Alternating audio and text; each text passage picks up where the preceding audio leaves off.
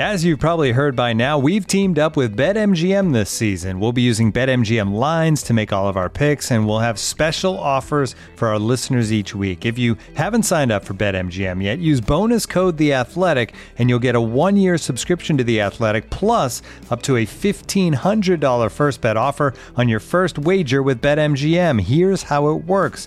Download the BetMGM app and sign up using bonus code The Athletic. Make your first deposit of at least $10. Place your first bet on any game and claim your voucher for a 1-year subscription to The Athletic. See BetMGM.com for terms. U.S. promotional offers not available in D.C., Mississippi, New York, Nevada, Ontario, or Puerto Rico. Gambling problem? Call 1-800-GAMBLER. Available in the U.S. Call 877-8-HOPE-NY or text HOPE-NY 467-369 in New York. Call 1-800-NEXT-STEP in Arizona. 1-800-327-5050 in Massachusetts. 1-800-BETS-OFF in Iowa. 1-800-270-7117 for confidential help in Michigan. 1-800-981-0023 in Puerto Rico. First bet offer for new customers only in partnership with Kansas Crossing Casino and Hotel. Don't forget, if you haven't signed up for BetMGM yet, use bonus code The Athletic, and you'll get a 1-year subscription to The Athletic, plus up to a $1,500 first bet offer on your first wager.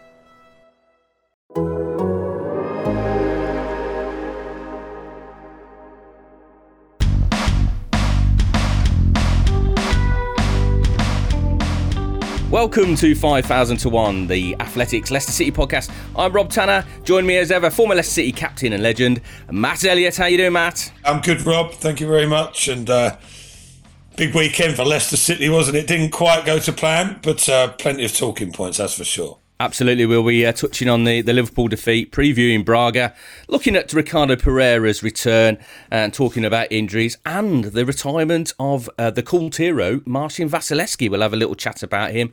Before we get going, though, just like to let you guys know, to celebrate Black Friday, we're giving you the chance to subscribe to The Athletic for our best ever price. It's just £1 a month for a full 12 months, and you can cancel at any time. So you can access all of The Athletic all year long, including all of our podcasts ad-free.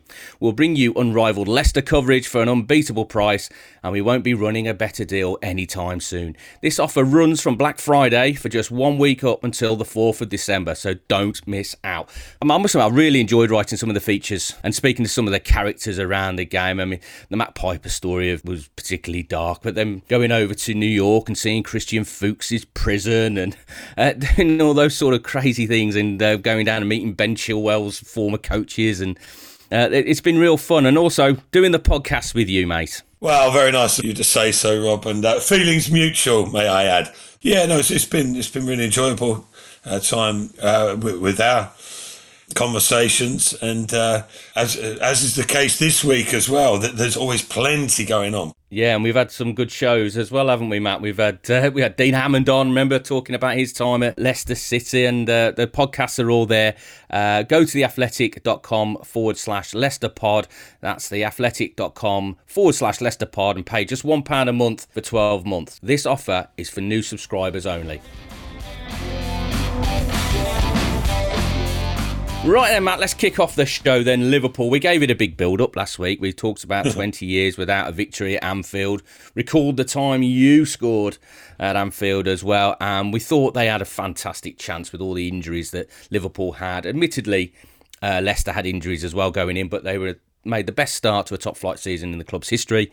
We were anticipating a real close battle, but it wasn't that close in the end, was it? No, not at all, really. And maybe when are we going to learn our lesson where Liverpool are concerned? But you can't help but get carried away at the time, or certainly excited by the prospect of Leicester going up and challenging themselves against the mighty Liverpool, especially when just this season they've gone away from home and 4 great results on the trot: West Brom, Man City, Arsenal away, Leeds away. And there was genuine belief, wasn't there, that, especially with the injury situation for the home team, that Leicester could really go and upset the odds there. But it didn't materialise, and not for the first time either. I think last season at Anfield, although it was only a very late, dubious penalty decision that tipped it Liverpool's way, they were very impressive on the day. Leicester did well to hang in and make a little impression in the second half. And then they got a bit of a tanking at home at the King Power, and you realised just how good a side that Liverpool were. Not a lot has changed since then, really, has it? And I think lots of sort of details to discuss within it. But the general picture for me was Leicester were off their game. They needed to be on top of it to give themselves any chance, even against a depleted Liverpool. But how good were Liverpool? I mean, Leicester didn't perform, that's fair enough to say, but Liverpool were a large reason that Leicester weren't able to play as they would have liked. They're so energetic, so powerful and athletic, as well as technically superb. That was the word that I was thinking, power. They were so powerful, Liverpool. I mean, Leicester's game plan would have been similar to Man City, similar to Arsenal, break the initial press, then you've got the space then to play into and counter-attack. But every time they did break that first initial press, there was a second press, then a third press, and they just got smothered in the game. And sometimes you just got to hold your hands up, and you can pick bones about tactics and personal performances. But sometimes you come up against a side that are just better than you. And I thought that was the case at Anfield. I thought it was a lesson for Leicester. But as you say, they've had a few of these lessons before. Have they learnt those lessons? Because they've had little hangovers on the back of those defeats in the past. Certainly after the drubbing at King Power Stadium, their form went very indifferent after that, because that was quite an important part of the season. They were flying high, then got that humbling defeat. So hopefully they can bounce back quickly this time and not have that hangover, and starting with Braga on Thursday night in Europa League, top of the group, 100% record again. It's similar in terms of the form going into it, but it takes on a different context now. I know they've got the group under control, but in terms of bouncing back after that defeat and getting themselves up and running again, it's going to be an even more important fixture. There's been a lot of talk about learning from performances, etc., and the second half pretty much of last season, really, and hopefully there will be evidence that that's the case. They can take heart from the fact that the way they responded after two successive home defeats to West Ham and Aston Villa earlier in the season. Where after a very bright and promising start, those two defeats, people were saying, okay, this is a bit more of a realistic outlook on proceedings. But then they went on another super run, didn't they? Top of the Premier League as it was before last weekend, top of the Europa League as it stands now. And everything was flowing swimmingly, wasn't it? But a little bit of a short, sharp shock against Liverpool. But I mean, I don't think you can criticise Brendan Rodgers for that, but especially when the way they played against the other teams earlier in the league. It was just the level of performance. They weren't at it, and Liverpool just pressure and crush you into submission, don't they, really? And add on top of that the quality they've got. But the game's coming up. Listen, quick turnaround. I think the players will be thankful for that, despite the heavy load in terms of fixtures. That they were coping pretty well with the player rotation, weren't they? Thursday, Sunday fixtures. And they'll be looking to slide back into that groove on Thursday night, won't they? With the knowledge as well that they've given Braga a real trouncing once already. Not to say it'll be, as straightforward as it was at the King Power over there in Portugal, but they know that they've got the beating of Braga. And it's an ideal opportunity, isn't it, to go and get their confidence back, get the game back flowing and into a rhythm, and also finalising qualification, through to the knockout stages in the Europa League, which will also free up opportunities and give a bit more scope in terms of team selection for the remaining two games. Exactly, and they've got a few players coming back from injury as well, which are going to help that. Although Castagna felt it, he's a little hamstring problem again. He trained last week, so he's not going to be travelling to Braga, we were told. But looking ahead at Fulham, really, on the Monday night for his comeback from an injury. But a few others are starting to come back. But there was some big news this week, some great news. Ricardo Pereira, who picked up an ACL injury back in March, start of March, just before lockdown.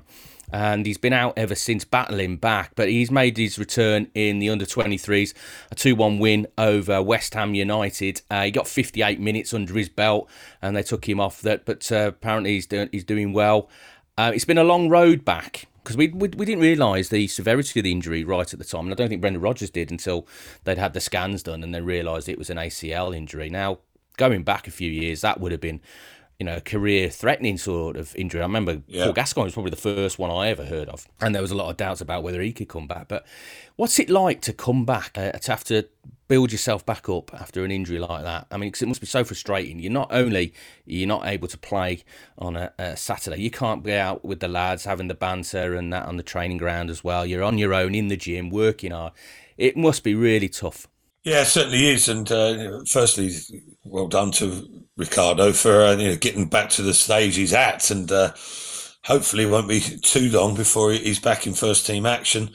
A chance with the development squad, as you said last night, and minutes under his belt, but it's still going to be a little bit of a process before he's properly back flying up and down that right flank as he was those 8-9 months or so ago. But it was even more galling, really, because it was seemingly quite an innocuous challenge, wasn't it, that that he received the injury with, and devastating news for him as an individual, and a big blow for Leicester, isn't it? And especially when I think, despite Leicester coping well with the injuries, there is a little bit of that imbalance, isn't there? James Justin is flipping from left to right, and Mark Albrighton's not an orthodox wing back, certainly full back.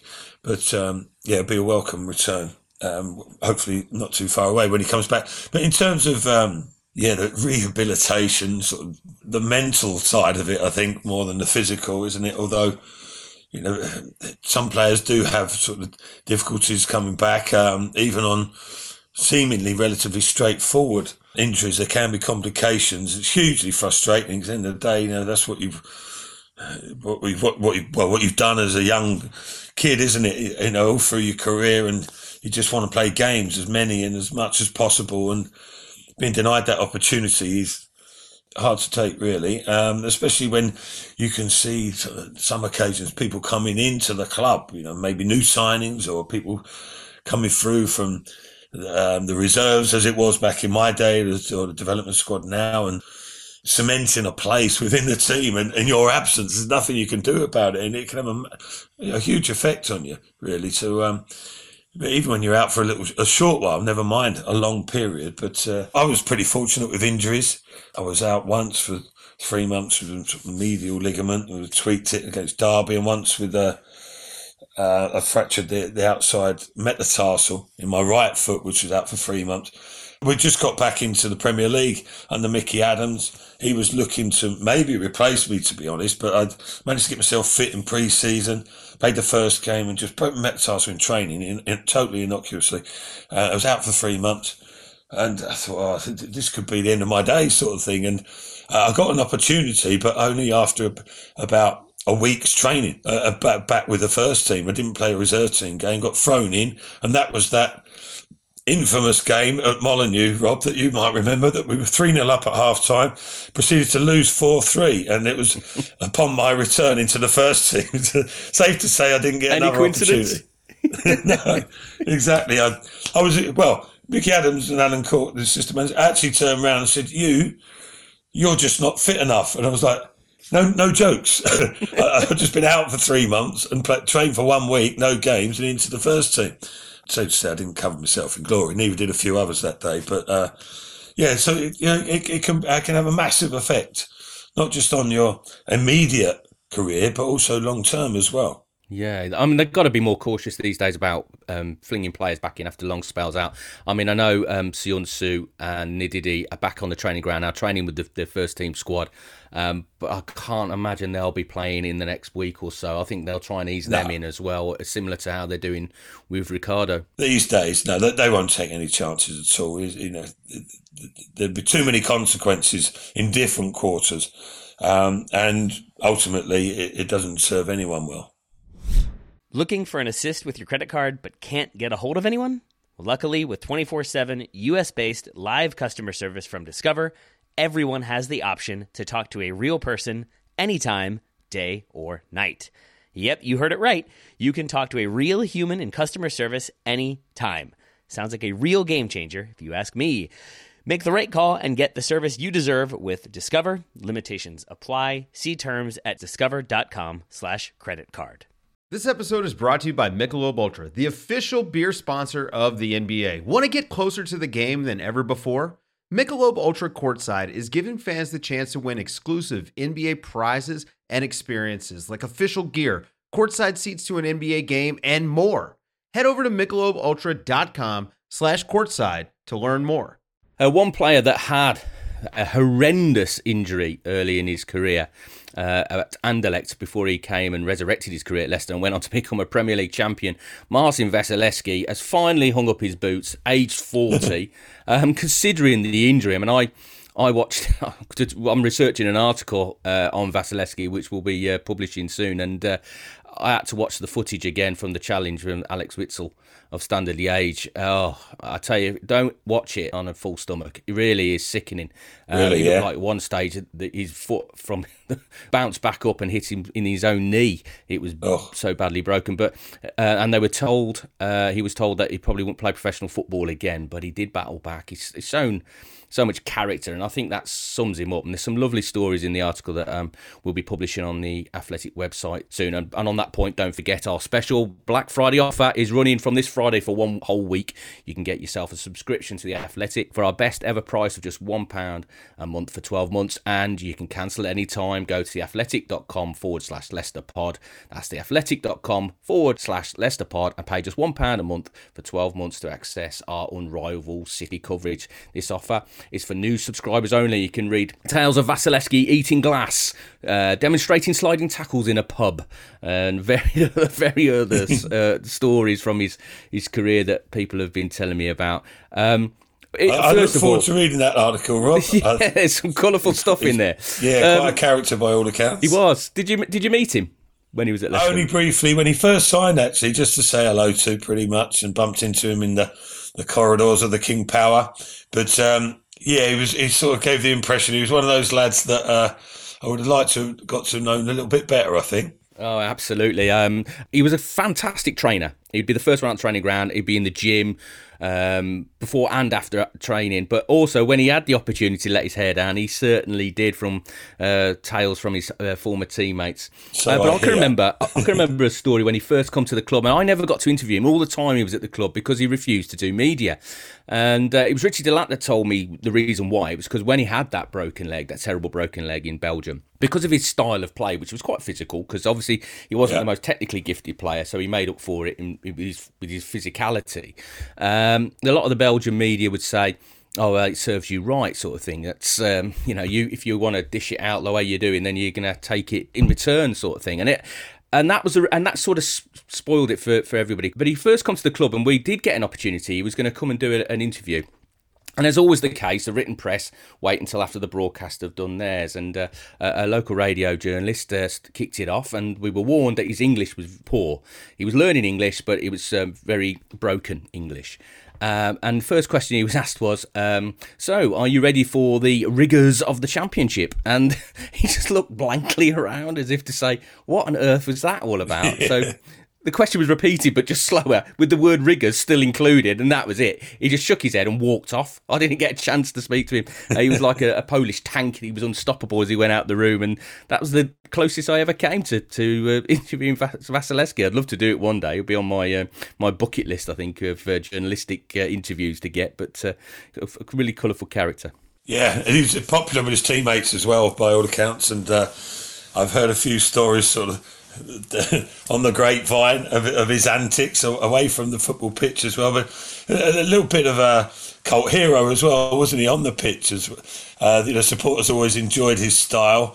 Sort of reminded me a little bit of, in my days, Jerry Taggart sort of a relationship with the supporters. They always used to sort of a little sharp intake of breath as he went colliding into challenges, and Vasilevski was somewhat similar as well, wasn't he? And that's testament to his character. You say about the injury that he received there. It sounds horrific, and they battled on to 40 years of age, still playing, because you assume probably, he'd reached the pinnacle with Leicester City, hadn't he?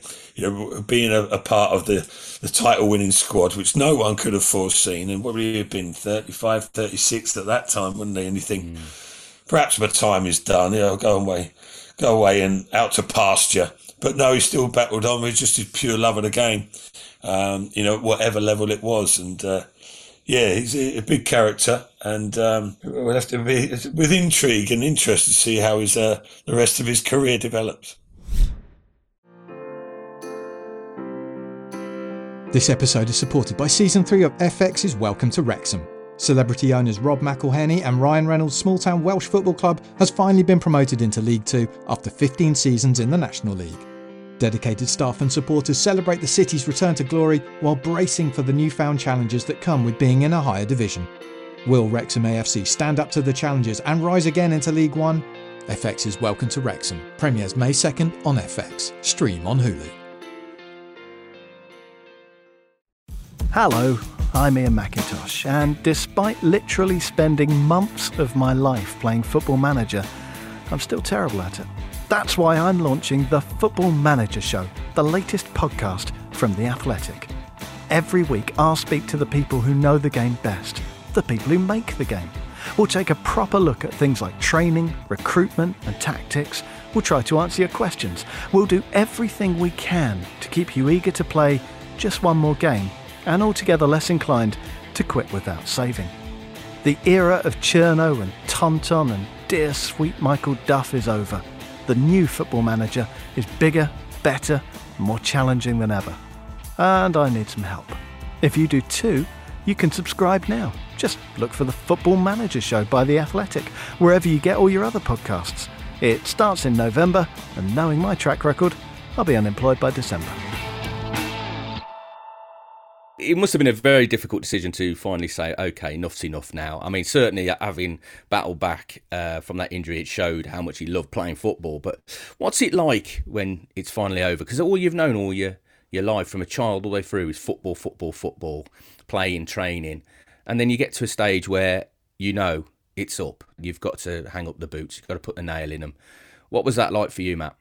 It's a difficult time, difficult period, and much has been spoken about, particularly in recent times, about the aftercare, if you like, for want of a better word, when players do retire, because there's a lot of people, a lot of players certainly that I know, and myself included, found it difficult for one reason and another. It's a bit of a quandary period, really, because say in Vasilevsky's case, there's 40 years of age. You must be thinking, right, enough's enough. But then when you've done it for argument's sake, 35 years of your life, it's hard to give up. Not that you have to give it up totally, of course, but certainly you can't do things how you used to. I was 36. In my instance, it's sort of just chipped away at me and slowly dawned on me. I mean, you know that you're going to have to pack in at some stage, even though you're in denial. But even so, you always think, I'll nick another year or two, even if it means dropping down a division or so, maybe, which is what I felt I could do. I was 36 at Leicester. I still thought I was capable of playing, certainly in the Championship, for a couple of years or so. I never had pace anyway, so I sort of learned to adapt without that. I did all the rehab in the gym work to try and get it, my knee back to somewhere close to how it was, and I went out. I trained for 3 months solid in the gym to strengthen it up, went out, and I was okay one day, and the next day we did some sprints, and I realised then I was even further behind than usual, and there was no way I could train at that level or play at that level anymore. It's quite cold and calculating when you leave, though, because I do remember a quick little example of what can happen. So bear in mind, I'd been at Leicester for over 8 years, as it turned out.